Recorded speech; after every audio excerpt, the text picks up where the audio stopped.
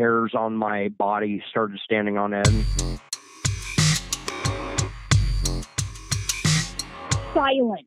Nothing there.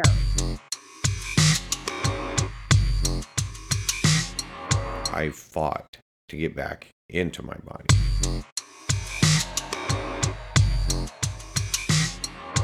You are going to be of vital importance of helping us convince the masses. Type 471. Type 471.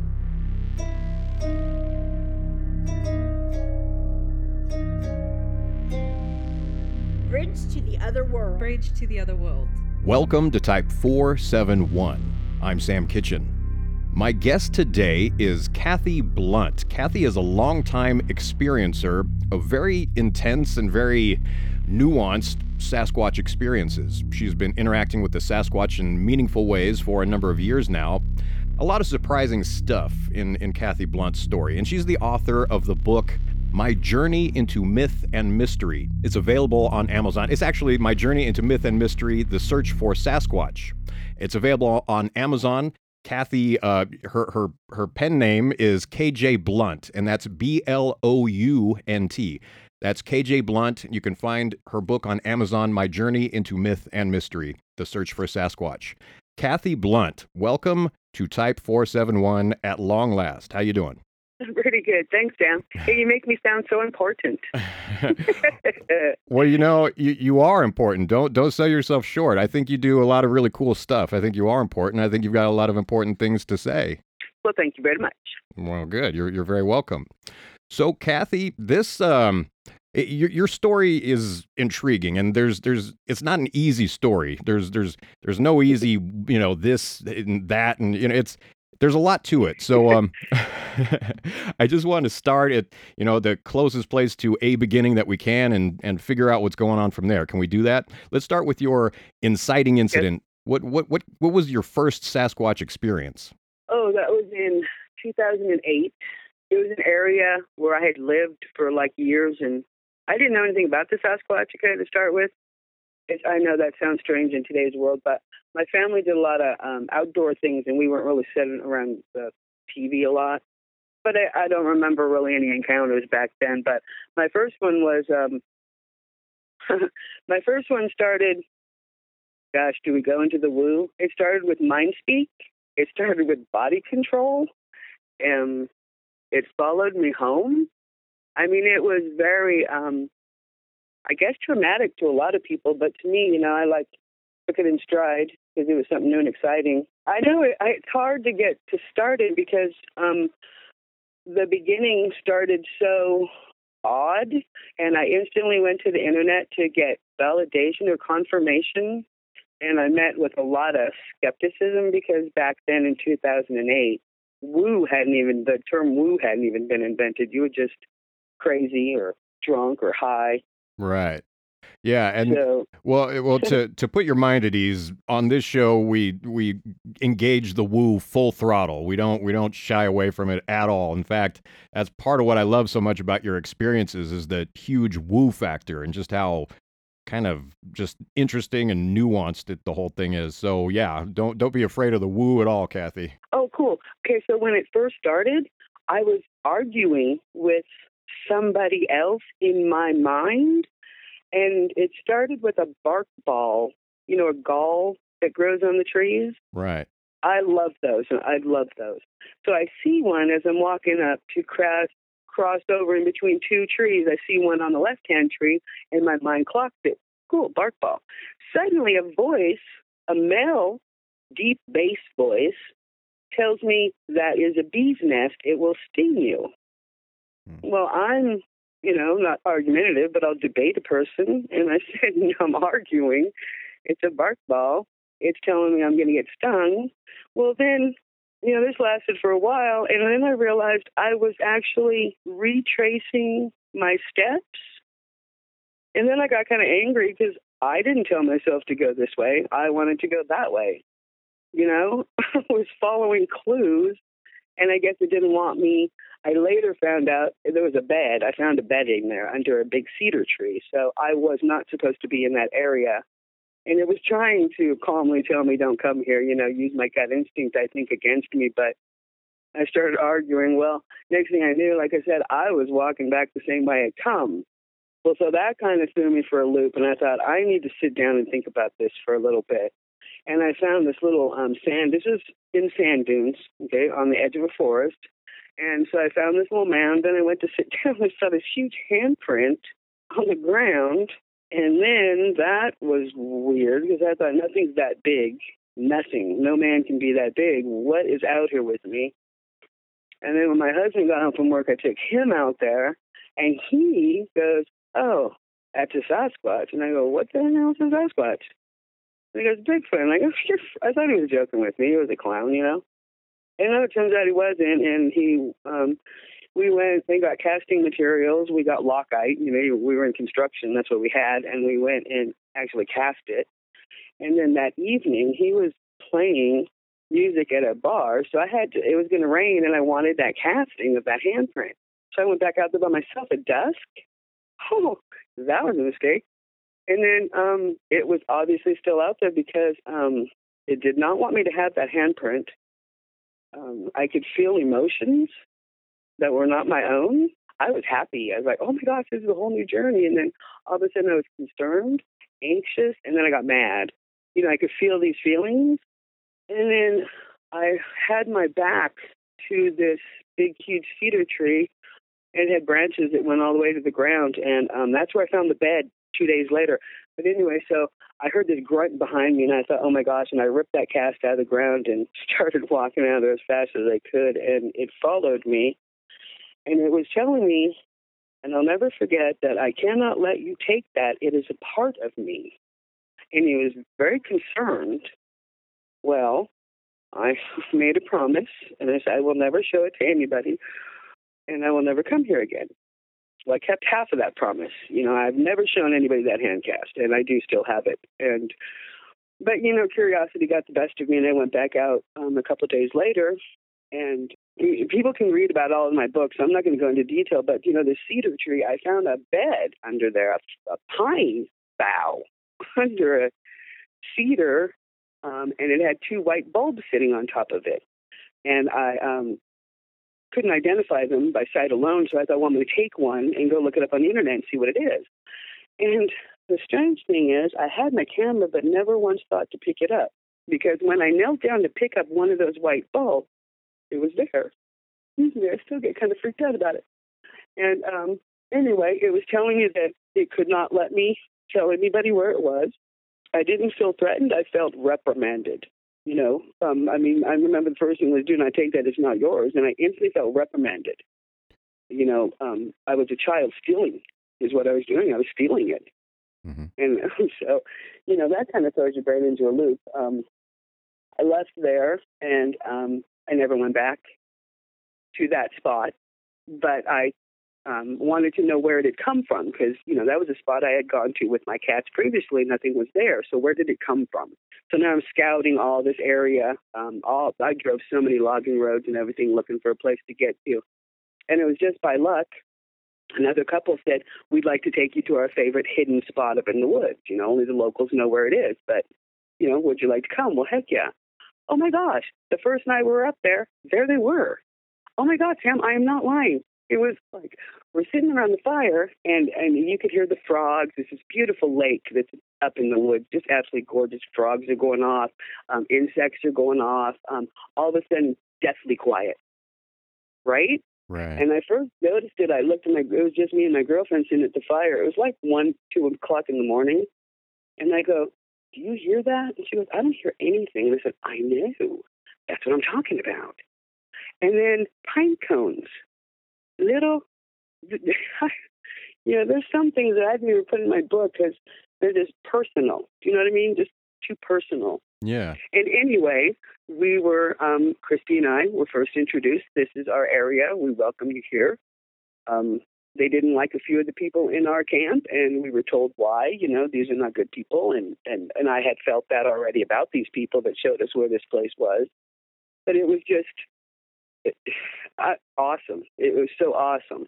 I had looked for months. I'd driven and driven and driven and found things, evidence, in different areas, but nothing of we live here, more of a we're passing through, kind of a thing. Right.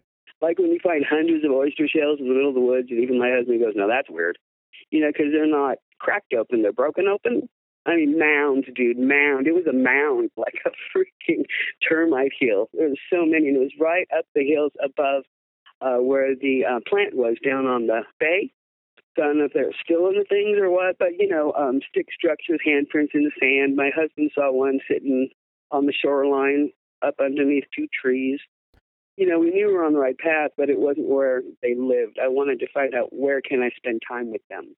So how far inland from the ocean was this? On the coast. Oh, is it, so like right on the coast or like half a mile? 5 miles up the hills, maybe, to get to the woods that I started going and camping in for weeks and months at a time. So these oysters must have been brought from about 5 miles away, it seems? Oh, gosh, yeah. Okay. I mean, we're in the hills up above the coastline, but, I knew where there's an oyster place. I'm not going to give the name, but there's an oyster place right down there on the coast. And we had been driving all these back roads and logging roads, and, you come upon locked gates and blah, blah, blah. But we were finding things, so I knew, wow, I was jazzed. I was like, oh, my gosh, Harry and the Hendersons exist. This thing exists. It was awesome. And so I started camping there alone. Because in between me camping there alone, my husband had a sighting, like I said, and I went back and denied it fervently. He denied all of it. So I knew he was not going to be a partner in this little journey. And so I started camping up there by myself, and they welcomed me. Oh, my gosh. Just this clan was so loving. So accepting and loving of me. So I hated leaving there. I had to, unfortunately, due to personal circumstances, moved to Oregon. And so I was kind of, oh, gosh, do I have to start looking and searching again? Well, no.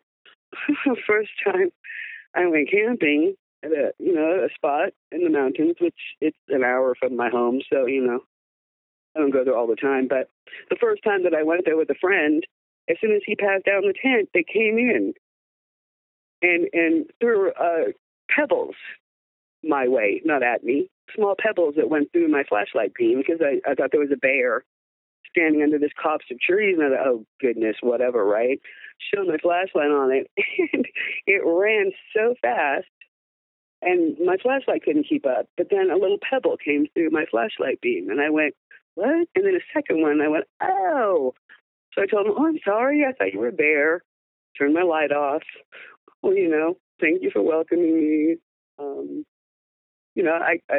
I just start talking to him. What else would I do, right? And so as I'm talking to what I know have to be the juveniles based on the height of this shadow that flashed over across this gravel parking area, then I turned my light off. Oh, I'm sorry, blah, blah, blah. I'm going to go back into camp. You're welcome to come. And I walked back into camp, and something big, the big guy, one of the big ones came in across the river, and you could tell because this is a pretty wide river that I'm camped right on the bank of, and it took 1, 2, 3 steps to get across. There was 1 splash, 2 splash, 3 gravel. Whoa. Oh, you're already across. Holy mother of God. Okay, hello. I got a little concerned, but hello. You just got to keep calm. So one more time, just how wide was this river? Estimating? Oh, my goodness. Gosh, I don't know. I mean, I wasn't walking across in 3 steps. I don't know. I don't know. Okay. Well, I guess. I mean, I'm not giving up anything. It's the Coquille River. If you want to look up the Coquille River that runs from the ocean up into the mountains, I'm not giving up anything. It's a rather long river. People who are familiar with the area are familiar with the Coquille River. Correct. So yeah, it's a pretty decent sized river, and this big boy made it across the river in 3 steps, or at least to the gravel shallow area in 3 steps. No, yeah. I heard 1 splash, and I went, ooh, 2 splashes. Okay, 3, gravel crunch. And I went, crunching the gravel means you're on this side. Oh, my goodness. And I got a little concerned, you know. Right. You do, because, you know, you don't know. I'd never been there before. No, that's a lie. I'd never been there knowing there was Sasquatch, Sam. That's the thing. I logged this area with my husband. No one mentioned anything to me about a Bigfoot or Sasquatch. I knew nothing other than feeling watched when you're in the woods. But you know what? Could be mountain lion, could be bear, could be whatever. Sure. You know, you get that feeling in the woods, yes, but there are predators out there. So, yeah. Absolutely. It's part of the human condition to have, I mean, we've been wired to feel this for millions of years. It's part of how we've stayed alive this long, is to feel that fear out in the woods when there are predators around. Oh, yeah, and pay attention to it, definitely. Yeah. So it was quite a shock to me to have them come in my first night up there. And you know, the trepidation comes from, well, this is a clan I don't know. You know, how do you like humans? Have people pissed you off in the past? You know, you don't know. Uncertainty. But this one came in, and the uncomfortable part was he went and stood behind this large boulder. Well, my chair was in front of that boulder, and I was heading for my chair. About the time he got to that boulder, and I went, oh, this is not going to be good. But I was already headed that way. You know, I stopped at the fire and kind of, I thought, you know, I'm going to sit in the chair. Let's see what's going to happen. I've already introduced myself. I've been talking to him. I said, I'm going to come over and sit in my chair in front of the fire. You know, mean you no harm. I hope you don't mean me no harm. You know, and I sat down, and he wandered off, and they all wandered and followed him up, away from the river, up the hillside. And that was the end of that one. And the person who I was camping with was just in the tent snoring away the whole time. So they didn't know anything had happened. So the next morning I got up and I found a trackway coming up where he came up out of the river and paralleled the camp spot. You know, there's vegetation in a circle all the way around this little camp spot with the river on one side. And anyway, he had come up, and, you know, I blocked away all the footprints, and there was a couple underneath behind the rock, the boulder. You know, because this, you know, I wasn't ready to share. You know, this person I didn't know really all that well. It was a local I had just met, so I hide evidence a lot. When me and Christy find trackways, we don't advertise. We get rid of them. This is who we are. You know, I know a lot of people are like, proof, evidence. Well, get it. It can't be that difficult. Maybe for some people, maybe you're a bad person. Maybe I don't want you to track them. You know, I get friendly with the clans that come around me. I don't want them coming to harm. And I know that some people think that's a bad thing, but it's my thing. I have one print I cast on my wall, and I'm happy with it. And so if I take slack, I'll take the slack. Sam probably doesn't have the same views. Is that better? Well, I respect your stance. I respect that you cover their tracks when your research is done to protect them from other people who aren't as caring or as high-minded or as moral or with as much integrity as you. So I'm absolutely on board with what you do to cover the evidence. Well, and if they're going to be friendly with us and show us respect, I want to treat them like I would any friend of mine, and I wouldn't want any of my friends getting hunted. Sure. You know, you have to go with respect. If you're out there with the mindset, I'm going to find evidence and I'm getting pictures and I'm going to harm your family, well, yeah, they're going to come in aggressive. That's just common sense. Yeah, it becomes really evident when getting into the deeper aspects of the Bigfoot phenomenon, just how much intention plays a part and just how important having the right intention is. I firmly believe they know what you're thinking before you do. I firmly believe that. I firmly believe that based on stuff that's happened to me. Don't ever go out there thinking I'm going to one-up you. You'll have even if you don't get an aggressive encounter, their thing is they're going to want to coup on you. They're going to want to come in behind you and show you, I could have killed you if you go in with that mindset. We were camping with the guy who had that mindset, and I didn't know about it until we sat around the campfire that night. And he's like, I'm going to get evidence, and I'm going to get this, and I'm taking the body home. And I'm like, who the fuck brought you? Who brought you here? Well, this guy, me and Christy had gone out. We had this little place we would go play flute. It's this little secluded meadow out in the woods. Beautiful. We would go play flute, and they would always come in and stay in the tree line. But, you know, and we'd sit on this big, huge fallen tree, and we'd play our flutes and just have a good time. Well, we were out there like all this one day until I looked over and that guy was over there peeking back behind a tree. Like he had followed us to find our spot. Well, obviously, we walked straight up to him and took him back to camp. And I told him I do not appreciate this, sneaky stuff going on. And the next day, he went out there with his dogs. Well, check this out. They came running back to camp covered in bee stings. Covered in bee stings. He said he had gone and sat on our stump and heard a noise behind him, whipped around, and all these bees just covered him.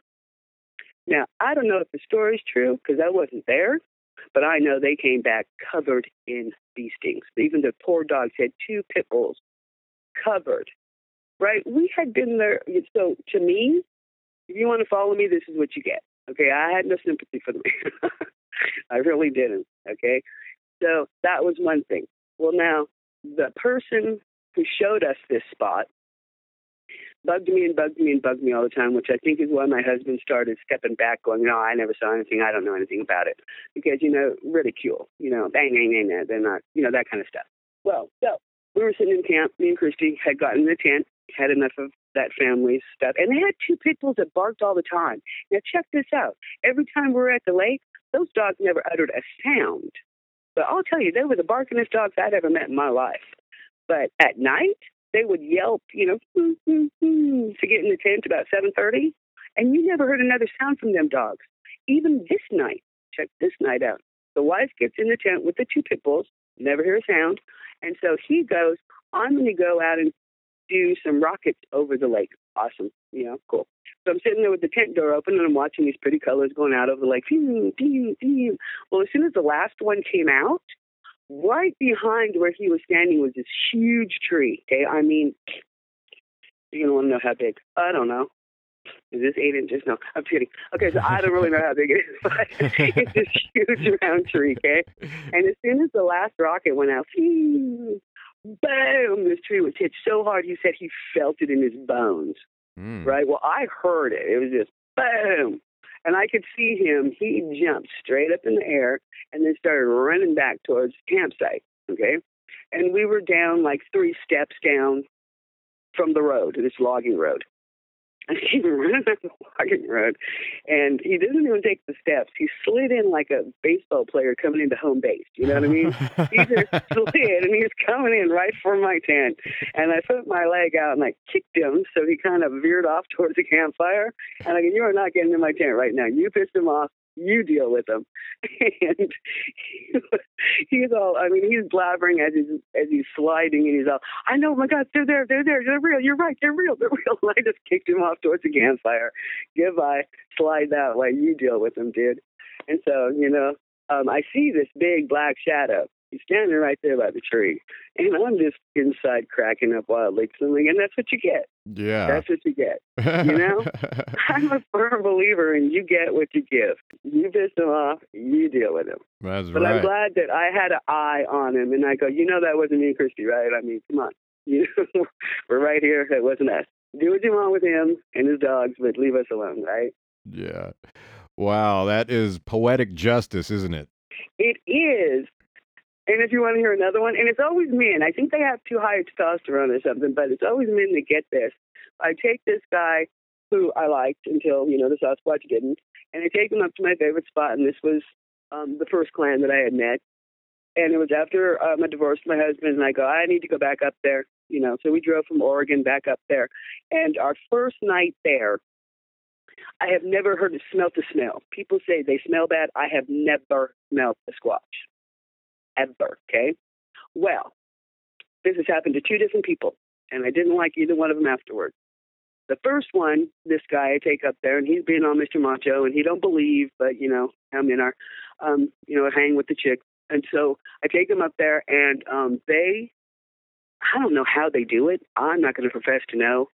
But when everything somebody owns is in the same tent as you, and their stuff smells like rancid dog poo, and yours smells fine, what the? How do you explain that?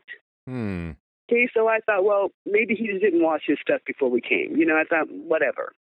And he's all, no, they were clean. I'm like, whatever, not a big deal. Well, so that night we had a big, huge tree come down behind the tent. Have you ever heard that? when you know a tree just came down because you hear it going pop, pop, pop, pop, bam, and it hits the ground. Well, the next day there's no tree. There's no tree down. There's no tree. We walked half a mile out. There was no trees down. Okay, so I thought, whatever. He wanted to leave. I said, good, let's go. I never talked to him again. I took another chick up there who was supposed to be a researcher. I didn't take her to the area. I took her to the ridge above. Okay, because I thought, yeah, well, this is as close as you're going to get. I don't know you. I took her to the ridge way up above, and we camped there overnight. First night, everything was cool. We had eye shine. She's pointing out eye shine. I think I'm like, don't point right at them. You front them off. Let them come in. That's how me and Christy get them in closer. We ignore the heck out of them until they're in. Do you know what I'm saying? I do, yeah. Okay. So I'm all, quit pointing stuff out. Yeah, eye shine, stop. And so the next day, we needed to go into town to get more supplies.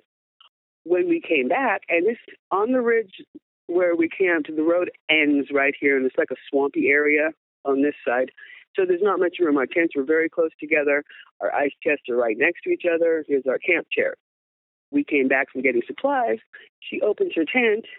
I go into my tent, and she screams, whatever she screamed, you don't want to know, come here and smell this. What do you smell? I, having never smelled anything before, go in, open her tent, take a big old whiff. Holy heck. Rancid dog poo. The whole tent. It was bad. I go, oh my God, what did you leave in there, right? And she's like, nothing. So I go, whatever. So I start to put my groceries away. She opens her ice chest. The inside of the ice chest smelled like it. I am not joking. It was so weird. Wow. And she goes, let me smell yours. And she opens my tent. She goes, no, smells okay. And she opens my ice chest. She goes, there's nothing wrong with your stuff. I said, imagine that. Wonder what that could mean. I already know what it means.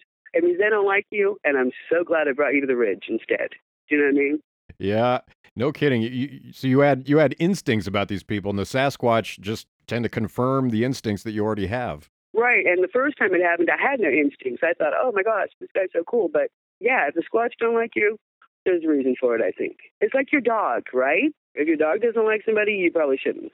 Yeah. Well, I mean, beings that are more in touch we distract ourselves from our own intuition with the material world and with self-interest, and meanwhile, we have these other intelligent beings who live a life of complete aestheticism without material concern, at least in the sense that we have it. So they're kind of more in tuned, and that applies to animals as well. They're in harmony with the natural world just by nature. We're the only ones who choose not to be. So we dull our own intuition and insight that way. Oh, right. Well, I don't have that choice. It kind of hits me all the time. I kind of try to now, you know what I mean? I try to be a little more insightful. But I mean, the more important thing to me is, how do they do this? Do you know what I'm saying? How if our stuff was so close together, her stuff stank, mine didn't. In the same tent, his clothes stank, mine didn't.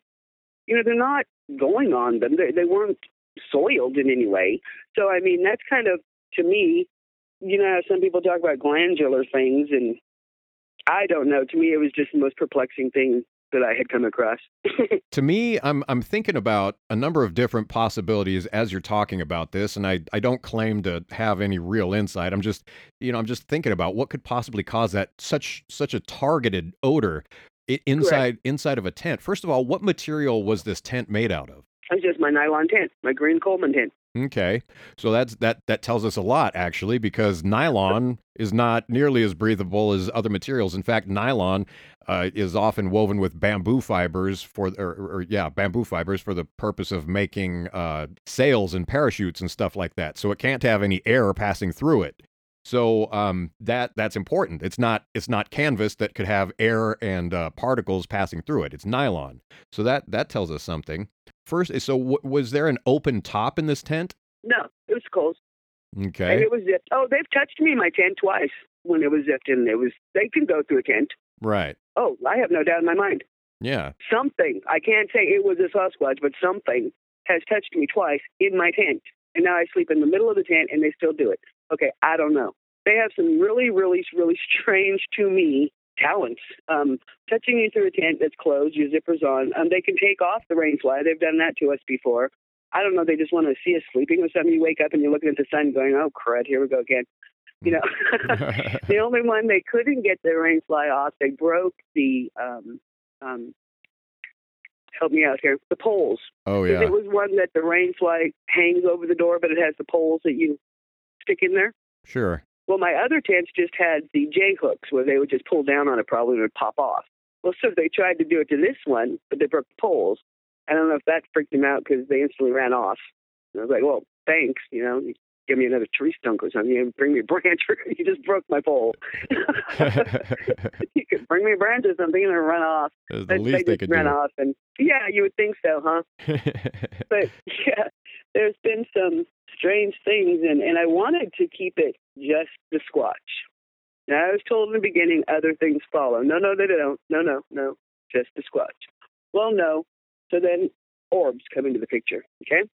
Well, when I first started this, I thought orbs were flare lenses. They were dust on your lens. You know, there's reasons for it. Well, no, when you see one with the naked eye in broad daylight, there's no reason for it. There's no lens flare going on my eyeball. You know, and the first time that I saw one flying over the lake, it was at dusk, and no one was with me, and I thought, oh, great, you know, prove this one, whatever. Well, so then the second time, it was awesome because I was out there at the same place with Wendy, and her and I just happened to have our backs to the fire because we didn't want to lose our night eyes, and this orb came in out of the woods, and it stopped about arm's length in front of me and Wendy. I could have reached out and touched it. Of course, I never lifted my arm. Never did. Neither did she. And I never looked at her either because I'm looking at it, and it flies in, and it stopped. And we're like, it's about the size of a softball. And it's glowing, but it's not emitting light. It's light, but it's not emitting. You know, none of the vegetation lit up as it floated past it. And it stopped right there in front of us, and it bobbed up once and down, and then stood there still. And I go, huh. And so I did the same thing with my head. I didn't know what to do. I bobbed my head up. Hey, how you doing? None of us said a word. And it had to be at least a minute. It had to be.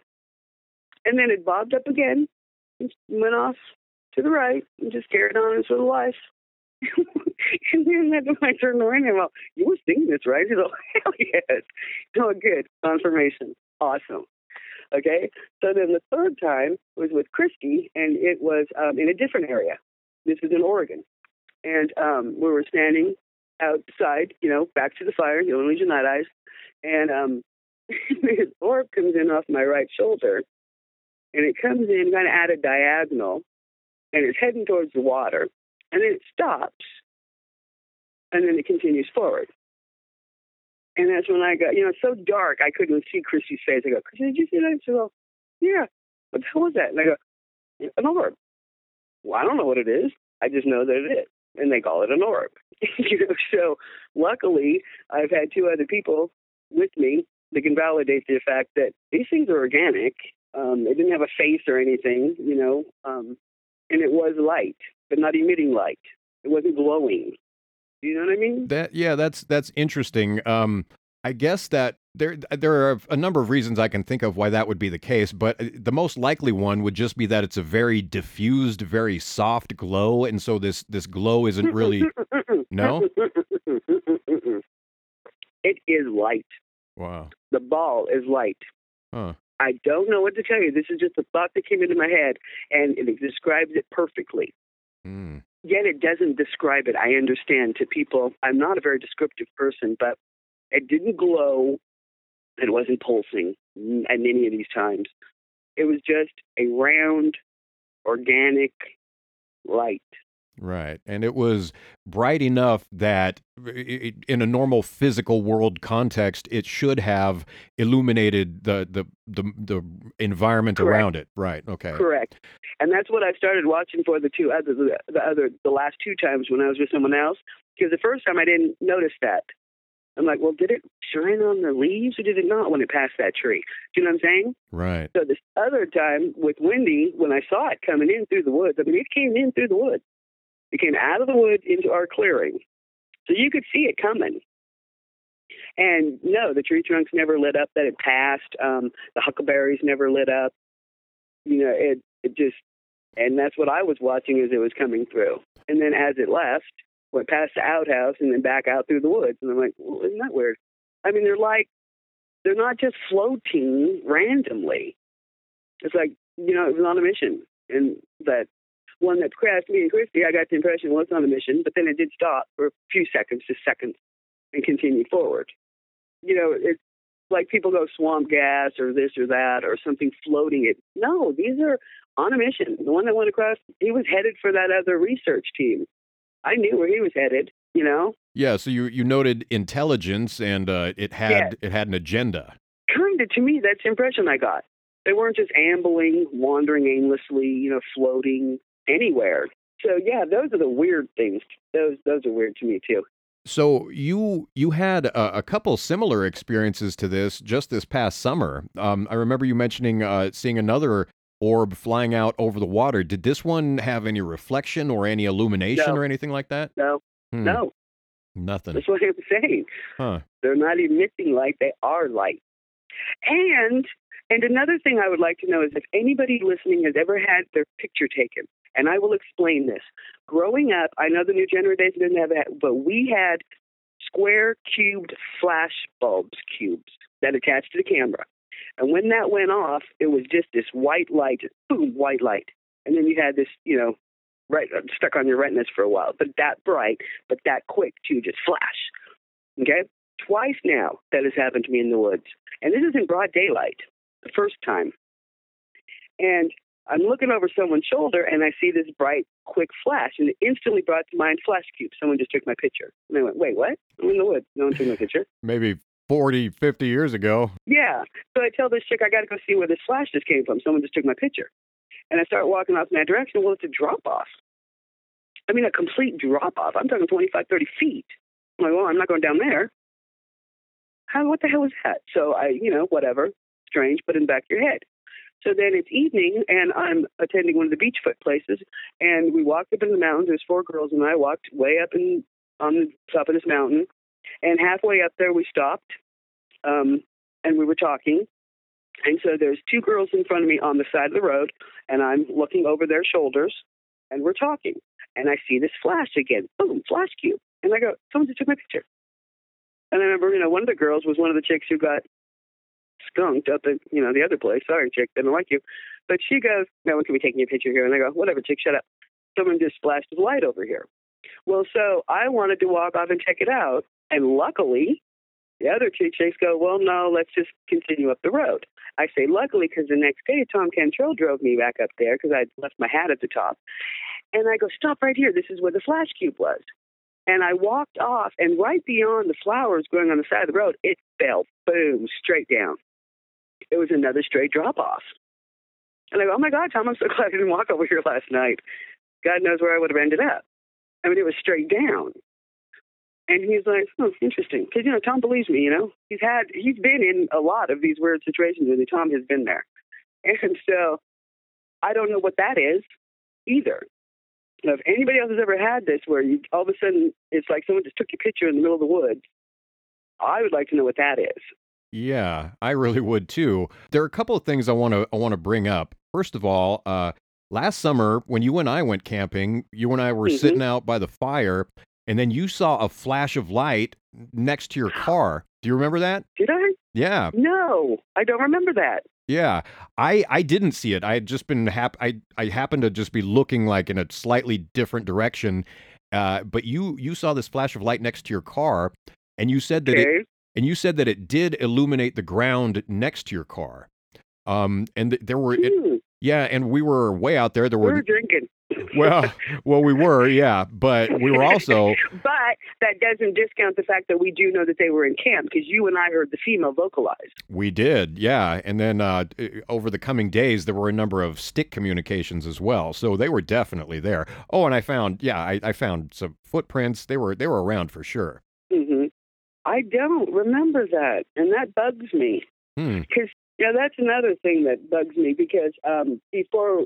When we decided to do this, I pulled my journals out that is, you know, since I wrote the book, what has happened since then, you know, so I could, and it's so awesome to keep a journal because things that happened like 2 years ago, I'm reading it going, oh my gosh, that's right.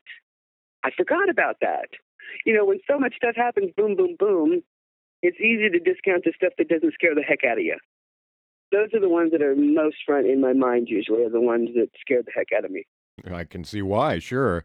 I mean, it's kind of telling though just how much Sasquatch interaction you have that you could say, oh well, these interactions that weren't quite so noteworthy, I just kind of forgot about them. I mean, if they're fun and everything, then yeah, you just kind of go, oh, I'll go back to that place. But yeah, reading through the journal was kind of fun. You get to relive the things that didn't scare the heck out of you. absolutely. Like last summer, we went to Cle Elum up in Washington, and we did a 7-day camp out up there. And that was really fun because the I guess they're barred owls. You know, Right. Yeah. So we had a couple of those going off, and then the squats came in, and they were trying to mimic them, and they were doing fine. But there was one, and I think it must have been a juvenile, who just couldn't get it right. And he would crack me up because he would be like, who? And I'm like, nope, not like that. Try again. That was not right. And so I was having fun with that. They were all trying to be the barred owls. But how can you have barred owls around you on Six Sides Camp? How many owls is there supposed to be out there, right? It was fun. That was fun. Right. Wow. Supposedly, barred owls are the animal most mistaken for Sasquatch calls. Apparently, those are the two things that get mixed up the most. I can see that when a lot of people say, and that's why we weren't sure until that one just couldn't get it straight, because we're like, who? You kind of ended it each time, and each time was different. We're like, try again, and we knew they're out there because we found a handprint. David saw one right outside his camp. We all camped in different spots, obviously, and he had a visual. And then the next day they found a handprint where one was coming up behind the picnic table while he was looking at one in front of his picnic table. And, obviously we don't just say, oh, it was a squatch unless we have verifiable evidence. But see, the thing that I don't understand is having interactions all the time. Not all the time. No, yeah, mostly all the time.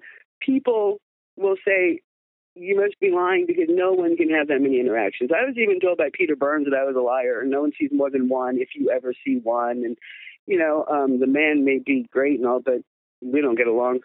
And so, I don't know. Yes, it's possible to have a good relationship with him. Maybe that's that hive mind. I mean, how did the ones at Powers know to make me a glyph out of beach grass when I was the first beach grass was my first ever anything, and it means so much to me? How would they know this? I'm in a different state. They don't know me. Things that make you go, Right. Absolutely. Just to back up for a second, what you were talking about with the calls, the juvenile trying to perfect the call and getting it wrong, that actually sounds a lot like what Kip was telling us about what he heard of them mimicking the calls and doing a very poor job of it. Do you remember him? Right on. Well, very good. It's just one of those things, these similarities just keep popping up, and whenever I find these commonalities, I just have to point them out. Yeah, well, see, I mean, if you spend time in the woods and you listen to animal sounds, and animals can make varied sounds, they don't always make the same sound, you can kind of hear when they make those mistakes. You pick up on it a little better if you know what you're supposed to be hearing, what a real coyote sounds like, what a real barred owl sounds like, what a this versus that, and bobcat, mountain lions, they can make some strange sounds. All kinds of sounds. A lot beyond yips and meows, I'll tell you. They can curdle your blood out there. Yeah, they sure can. They can sound like a crying baby, a crying woman, all sorts of stuff. Right? When I first started, someone had told me this story. They were camping and they heard this child crying in the woods, and the wife wanted to go check it out. And the husband was like, are you crazy? There's no child out there.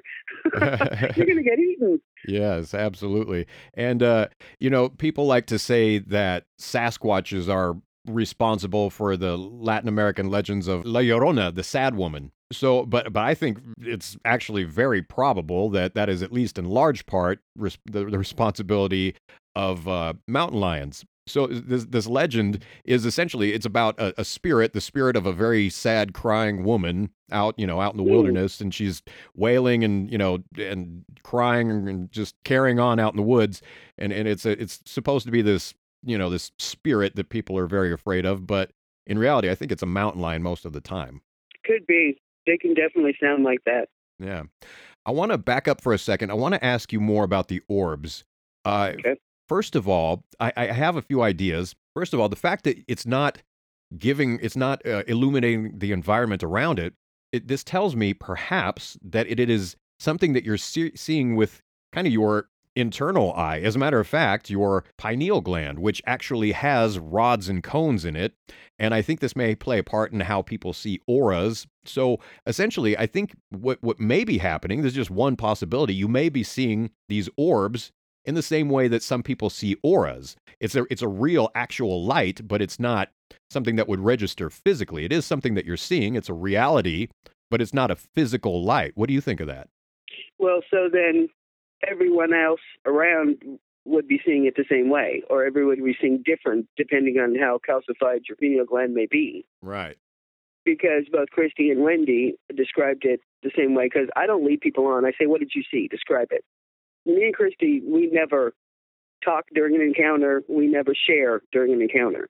We share the next day. What did you see? What did you feel? I never, ever want someone to go, hey, look over there, 5 degrees out, blah, blah, blah. No, stop. Do what you're doing, have fun, laugh, have a good time. We'll talk about it later. Because, I don't want to lead around and go, I saw this, and then someone goes, oh, that's what I saw. No. Describe what you saw first. And my friends know I'm going to do that to them because that's just how I am. Well, that's an interesting approach. I really like that. I really like that you don't influence one another's perception and you wait until after the event is over to compare notes. That's very effective. Mm-hmm. I like that. That's, I think, the best way to do it. I mean, because you don't want to put thoughts in someone else's head. Like when me and Christy were being held down in the truck. I mean, we were being immobilized while this one came in so pissed off about the garbage on this mountain. People got to quit polluting. OMG. He wanted to rip someone's head off. I'm telling you, he was angry. And he let us know, but I let him know. Dude, it's not us. Luckily for us, the whole back of the truck was full of garbage. I mean, tires, batteries, diapers, fast food stuff, obviously. Just, in creeks and rivers. We cleaned that, we cleaned for 2 days. Well, so we were able to diffuse it, I believe, by letting him know it's not us. Dude, no. It's not us, babe. So we didn't talk about that either until the next day, except when he lightened it. When we were let go of, I call it. What else can you call it? My legs felt like they were floating, like they were rising up because they were so light suddenly. And I go, my legs are floating. She goes, no, they're just lighter. And I go, don't tell me what my legs are doing. I go, oh, wait, stop. Let's get out. First we flashed the alarm on the truck, obviously, and lit the campsite up because we were scared. And the fire was going out, so we had to make a mad dash for the fire and build it up. But so we didn't talk about it until the next day. I go, why did you say they were light when they were floating? And, blah, blah, blah. And the next weekend, I called Tom, and I go, Tom, this guy's so angry. Oh, my gosh, but we love this site. And he goes, let's go camp there again. So we went the next weekend, and it came back. And it was still angry, and it talked to me, and I talked to him, and then it walked over towards where Tom was on the other side of this little area, and I go, okay, it's going to go talk to Tom. Awesome. Tom will calm him down. So he did talk to Tom, and Tom talked to him, and I heard it walk past my tent. It left. And I thought, okay, sweet. Awesome. But when you hidden aggressive, I think there's a reason. Now, I can't say, oh, it's because the East Coast is supposed to be a lot meaner, and I've never been on the East Coast. But I know here, the only aggressive ones I've met with had a reason to be so. Humans. Irresponsible, disrespectful humans. It was always the case. And luckily, I can say that's not me. You can look inside. That ain't me, dude. I'm respectful. Look at my campsite. It's cleaner than when I got here. I stress that so much because that is so important to them. It is, yeah. I am aware of this myself. That it is absolutely crucial that one respects their environment, their home space. Of course. Well, even more than that, respect the land you live on. Have you no respect for yourself? Do you know how adamantly they say this to me? Have you no respect for yourself? You have no respect for the land you live on. You have no respect. Always about human beings. You have no respect. I'm like, I agree. I agree completely. You have respect for the land you live on. Have respect for yourself. You want to live in this filth? Well, hell no. So just think about that when you go out, people. Clean it up first, clean it up after. Thank you. Squatch, love you. If you clean, if you can't stay. Absolutely, yeah. If you actually want to interact with a Sasquatch or learn anything about them, then step one, respect them, respect yourself, respect the environment, be responsible. Correct. Because really, Be normal. The Sasquatch inquiry is really one of harmony. It's really about harmony, and one does learn this going further and further into it. One has to be in harmony in a lot of ways in order to make this happen successfully. So part of that is, being in harmony with the nature around you. Mm-hmm. And caring. I treat them like friends. I call them brother and sisters. They're hello brother, hello sister, because that's what they are to me. And if I treat them that way, I feel like I'm getting that back. I can't prove that. It's just a feeling. Well, that is actually very much tied into something very complicated that I've been working on for a long time that's actually kind of coming to a head right now. And long story short, suffice it to say, I think you're right. I think that actually is the case. They are brothers and sisters for sure. The same as us is what I am beginning to see. It's what I've suspected all along, but I am beginning to see confirmation of this, that they are the same type of consciousness that we are. Well, see, for me, it's always been all my life, all things are created equal, all things are related. A crow is my brother. A squirrel is my sister. That's me. Trees are grandfathers and grandmothers. Respecting all things, we're all related. I don't know, it's just who I am. I mean, yeah, I hear you. And I'm trying to get that, and my grandson, I'm so proud of him, he'll step over an ant. Because what right does he have to take its life? So, I don't know. I mean, I think for me it goes beyond we know by the DNA test that they do have human blood, but I think it's beyond that. If you look at the entire world, we aren't, people say, well, we're over the earth. Well, we're here to protect it, not ruin it. Figure it out. If God gave us to be above all animals, maybe it's to take care of them, not kill them all and pollute everything. I mean, hello? Exactly. People have taken certain things that they've read in Scripture and made assumptions about it. People make assumptions about so much stuff, including the wisdom from the past, all the way on up to modern scientific inquiry. People are making tiny little assumptions along the way that drastically alter the trajectory of one's understanding. And right here, you've given a perfect example of one. When God tells us that we have dominion over the animals. That's the word. Thank you. Yeah. The Western world assumes that means we can do whatever the fuck we want to animals. That's not what that means. Right. When we're given dominion over animals, that means they are our responsibility. That means that it is our job to steward the natural world around us. See, when I talk about us being brothers and sisters, this is exactly what I'm saying. Cool. God, the one infinite parent of all of us, created all of us to be co-creators with God. God gave us consciousness, awareness, individuality, creativity, free will, all the same attributes that God has for the purpose of being co-creators with God in an unfolding infinity. We're supposed to be one big divine family, just creating infinity together. And so when I say that we're brothers and sisters, I'm talking about Sasquatches and us both being of this same nature, the same beings who were created to be co-creators with God. Oh yeah, and I think they're actually like all my life when I was younger, right? We learned that we have a thumb, so we are top of the food chain. And then I met Sasquatch, and I went, that couldn't be any fucking food chain. These guys could annihilate everybody on Earth if they really wanted to. They're top of the food chain, and yet how do they live? With nature. Right? I mean, we don't spend so much money looking for another planet while we destroy this one. It's kind of dumb to me. Oh yeah. I think it's absurd. We are part of our objective for finding habitable planets is to escape this one that we've ruined. I think that is so ridiculous. But then you look at Mars and you wonder, did we do that to that too? Is that what happened to Mars? That's a good point. A barren wasteland. Yeah. Okay, we're off Sasquatch now, I think.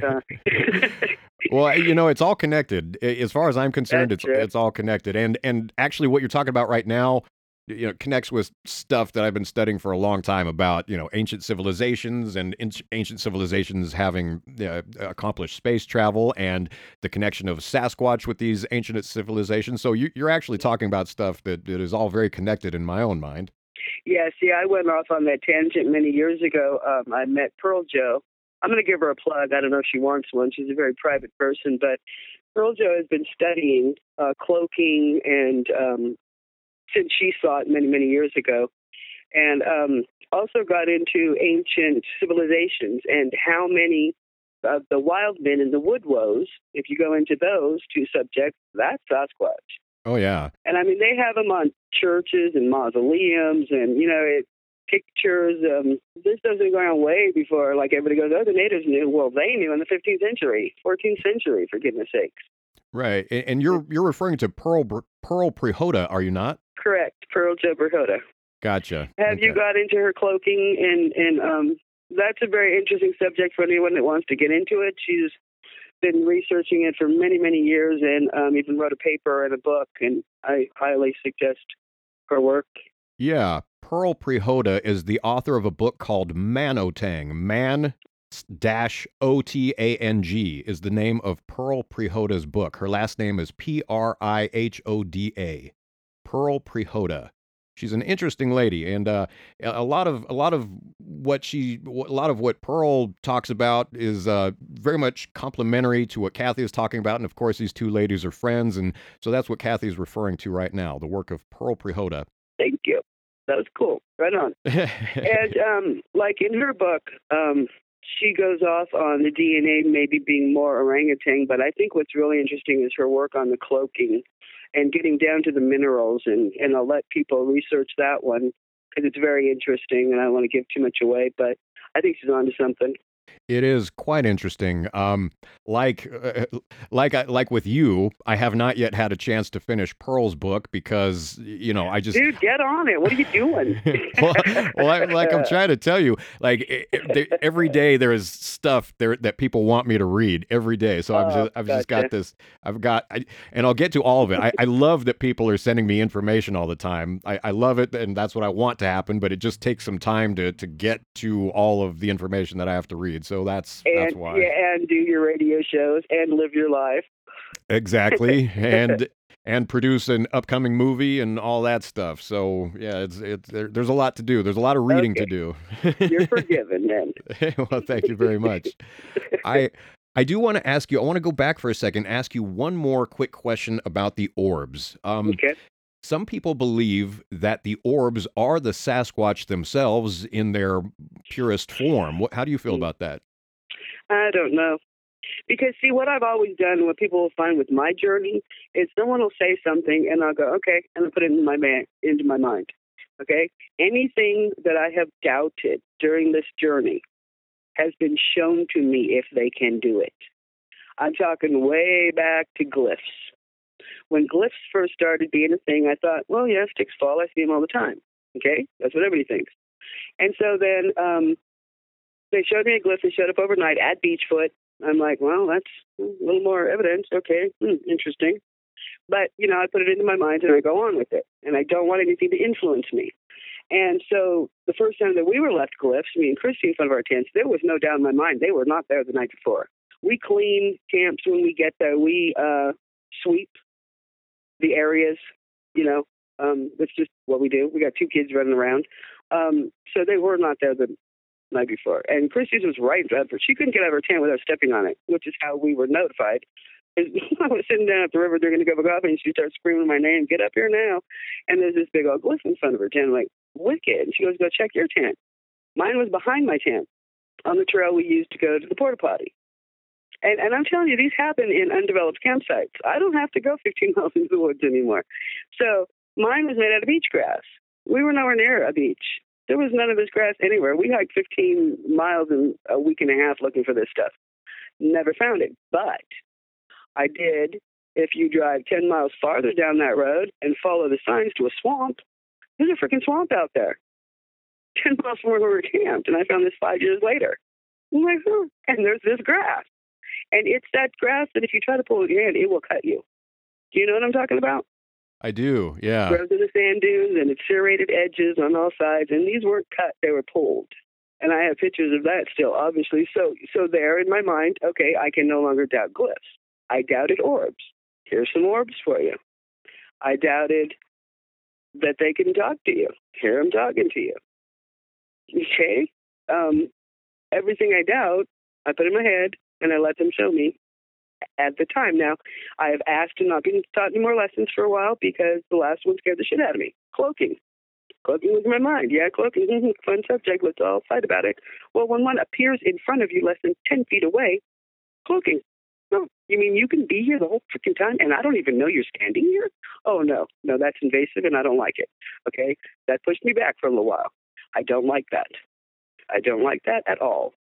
If you're going to come in my camp, it's like I asked them in the beginning, never come in on all fours. You look like a spider and spiders freak me out. Just walk on in. They've done that. So do not appear before me. Go out there and walk in. No. Cloaking is real, and it'll freak you out. And I have been scared of the night for a couple of years now. It's freaky. It's freaky, dude. It'll freak you right out. It is. So much of what you say, though, just so much parallels other things that I'm hearing elsewhere. I really do hope that you go and work with Judy Carroll in the Hoh rainforest. That you two have you're like kind of tapped into the same kind of thing, and I think you can, provide each other insight. Oh yeah, I would love to. I definitely want to meet this person. As far as tapped in my experiences, it's just something they brought. I wasn't seeking it. I wasn't thinking about it. So I'm not sure why, why some people get the experiences and then you get the weird stuff. I don't want the weird stuff. I don't want the UFO stuff. I don't want it. But everybody says, well, it's going to come. No, I don't want it. I know the government even admitted to it last year, but I'm sorry, I don't want it. I'm going to keep my head in the sand for a little while longer. Thank you. Well, enjoy it while you can, because I think this is the last year when you're going to be able to keep your head in the sand. I don't think it's going to be possible for very much longer. It's already out. It's one of our camps out. Real quick for people, the U.S. Air Force does have a triangular craft. We were in the Blues in Washington State, and this thing came over, and it was silent, and we were watching the stars is what was going on, sitting by the fire, and all of a sudden the stars are being blocked out, and then you see this light. And then Ashley goes, oh, it's okay. It's one of ours. And I go, we don't have triangular crafts. She goes, yeah, here's the name of it. Look it up when you get home. Ashley's the smart one of all of us. She is so knowledgeable. And so we thought we were looking at a UFO, but it was followed by two of our jets. So I'm still going with, I looked it up when we got online, and yes, we do have one. I mean, they're not, admitting completely to it, but people have leaked the information. So if you see a triangular craft, I'm just going to go with it's ours. Okay? Until the green mint steps out of it, it's ours. See, that's a thing. That's one of those things where it could be this or it could be that. Because the fact is, we do have these triangular crafts, but we have them because we learned from their triangular crafts. I know. And it could be another misinformation thing, too, so that anybody who has reported a triangular craft, they can say, oh, that was ours. Mm-hmm. Yeah. I mean, it's going to go two ways, right? Oh, absolutely. Yeah. And, well, Kathy, there's this whole side of things, like a lot of the things that you question are things that I've been looking into for a long time, and I think I can help you flesh out some of that stuff. So, like, how do I cloak so I can be a fly on the wall and listen to people talk about me? Well, yeah, actually. All kinds of stuff, but we'll get more specific about that later. We're in the No, I know. No, but yeah, you're right. All that kind of stuff. But Kathy, we're in the last few minutes of the show now, so okay. There is one more very, very important thing that I really need to tie into all this right now. Good. In the last few minutes of the show, you mentioned to me an incident that happened just shortly before your very first Sasquatch encounter, in which you were told about a childhood experience that you do not recall. Yeah. Did you want me to tell it? Yes, if you're comfortable doing so. Okay. So it wasn't until after Mom passed away and I had this one came out, or I went to him, whatever happened. I was sitting with my friends during Mom's going away thingy, and they were telling me that when I was 4 or 5, I had gone out to the dock by myself, which, kids did back then, and there was 2 guys out there fishing at the same time. Well, I came running back up to where our camper was parked, screaming, "The giants are coming, the giants are coming." And supposedly, this is, from my sisters, the 2 guys were coming back up into the campsite, telling me to get in your vehicles, get in your vehicle. And then I guess I ran into the camper and supposedly hid underneath the dining table and wouldn't come out. And we were all in the camper then because those guys were saying, "Get in your vehicles." And then my stepdad went out to talk to him. But now I asked him, well, what happened after that? And they didn't really remember. They just remembered that I was so scared it scared them, and that I wouldn't come out from under the table till the next morning. I have no recollection of it being that young, obviously. Interesting. What were these fishermen doing? Like they were trying to kind of get everybody to go to their cars or something? They were very freaked out. Yeah, they were running back up in there saying, "Everybody get in your vehicles, get in your vehicles, get everybody in the vehicles." And that's why Johnny went out to talk to him, and we all got in the camper. I guess I was already under the table and slept under the table. Apparently I didn't come out until the next day. But I wish Mom or Johnny were still alive so I could get more information about it, because that's pretty much what they remembered. If I was 5, they were, 8 and 11. And that's pretty much all they knew. The giants are coming, the giants are coming. And I'm like, whatever. Could be anything at 4.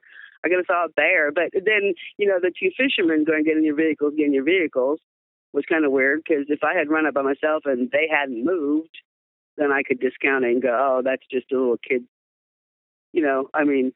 I thought one time I saw a snake with a frog hanging out of his mouth. I thought it was a monster. So, but with these 2 fishermen being adamantly, "Get everybody in your vehicles," to a camping area full of hunters. We always hunted with all his hunting friends.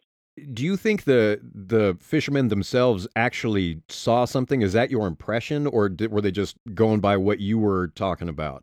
I don't know, because I don't remember. I'm just going by what my sisters told me. Right. I just wondered if they It was one of those things you could have shared this 5 years earlier, we could have discussed it. No kidding. Well, because I had told them what had happened to me, and then, for a while there I thought I was going crazy, but I think I'm okay. Because Mom had just passed. So when all this was going on, honestly, my mindset was, yeah, whatever, let it go. I got enough to worry about. Sure, yeah. When this thing started talking to me and moving me and stuff, I just had other things on my mind. I just want to make crystal clear the timeline of these things. There was the passing of your mother, the gathering of you and your siblings. Nope. Passing of my mother. A month later, the Sasquatch encounter and the handprint and the talking to you. And then 2 days later, I found the bed and was told, "Why are you stealing stuff from me?" I felt very chastised. Then a week later, I went and met with everybody, and they told me that story. And then we started driving around the mountains, and then, oh my God, just read the book. There's so much that happened in the middle there. You're right, Kathy. I just have to finish reading the book. Yeah, because Steve, I'm wondering too. It's like, did I see something? Was something standing there watching us? I'd like to know. But there are other things that, for hypnosis, to find out what the hell happened here. I thought about it years ago. There was a guy at Beachfoot, one of our Beachfoot gatherings, and he was a hypnotist. Thank you. And Diane Stocking, she was like, "Well, Kathy, do you want to get hypnotized?" I'm like, "I don't know." I don't know. Well, I squawk like a chicken every time a bell rings. What's going to happen here? Right. Well, actually, you should read about Edgar Casey's origin story, because it begins very much like that, as a matter of fact. Really? Yeah. Huh. Edgar Casey, when he was in his early 20s, well, first of all, Edgar Casey had been experiencing spiritual and psychic phenomena his entire life since he was a small child. But in Edgar Casey's early 20s, he developed throat paralysis. And so a friend of his took him to a traveling hypnotist to see this hypnotist, and he was called on stage. And while Edgar Casey was under hypnosis, he actually told the hypnotist to give him the suggestion to unparalyze his own throat, which the hypnotist did. And upon waking, Edgar Casey could then speak normally, but the throat paralysis would periodically return. So he would have to continue putting himself under hypnosis to cure his own throat paralysis. And he accidentally discovered in this state that he could not only treat his own throat paralysis, but he could diagnose and prescribe treatments for the illnesses of other people. So that is how Edgar Cayce began, is by seeing a hypnotist. Wow. Yeah. I guess I better go read up on him. Well, last time we were talking, I saved the webpage, but like you, I haven't finished it. Right. Well, I suppose I can forgive you too, Kathy. Can you forgive me for that one? I can, yeah. Kathy, we are at the end of the show. I want to give your book one more time, of course. The author is K.J. Blount, and Blount is B-L-O-U-N-T. By the way, Kathy, the J, that's got to stand for Gene, doesn't it? Yeah, that's what they called me when I was little. Kathy Jean. Kathy Jean? That's what I thought. All right. The author is K.J. Blount, B-L-O-U-N-T. The book is My Journey into Myth and Mystery, The Search for Sasquatch, and it is available on Amazon. And I'm telling you, even though I haven't finished this book, I have read a fair amount of this book, and I have talked to Kathy, so I know that there is interesting and valuable stuff in here. So go pick it up on Amazon, My Journey into Myth and Mystery, The Search for Sasquatch by K.J. Blount. Kathy, thank you so much for finally joining me on Type 471. Well, you're welcome. And it was fun. Of course it was fun. It's always fun talking to me. What are you talking about? I know. It is. Well, we're going to have to do it again, at least once or twice, because there's much more to go over. Yeah, let's do that. I do have more. Cool. Sounds good. We'll keep those things in mind, and we'll talk again before long. Okay. All right. Thank you very much, Kathy. Okay, good night, Sam. If you would like to be privy to the reckoning in consciousness that is Type 471, go immediately to your preferred podcast platform and follow the show. Rate Type 471. Give it as many or as few stars as you believe it deserves. Say your piece in the comments. And share Type 471 with other people. Like-minded people. People like you who can hear in my voice that I am deadly serious about delivering wondrous truths to you. So if you believe in what I'm attempting to do, make sure everybody knows just how you feel about Type 471. Finally, to share your own wondrous experiences with me, email me at type471podcast@gmail.com. I'm Sam Kitchen. Happy New Year, dear listener. Y feliz año nuevo. I will speak to you next week.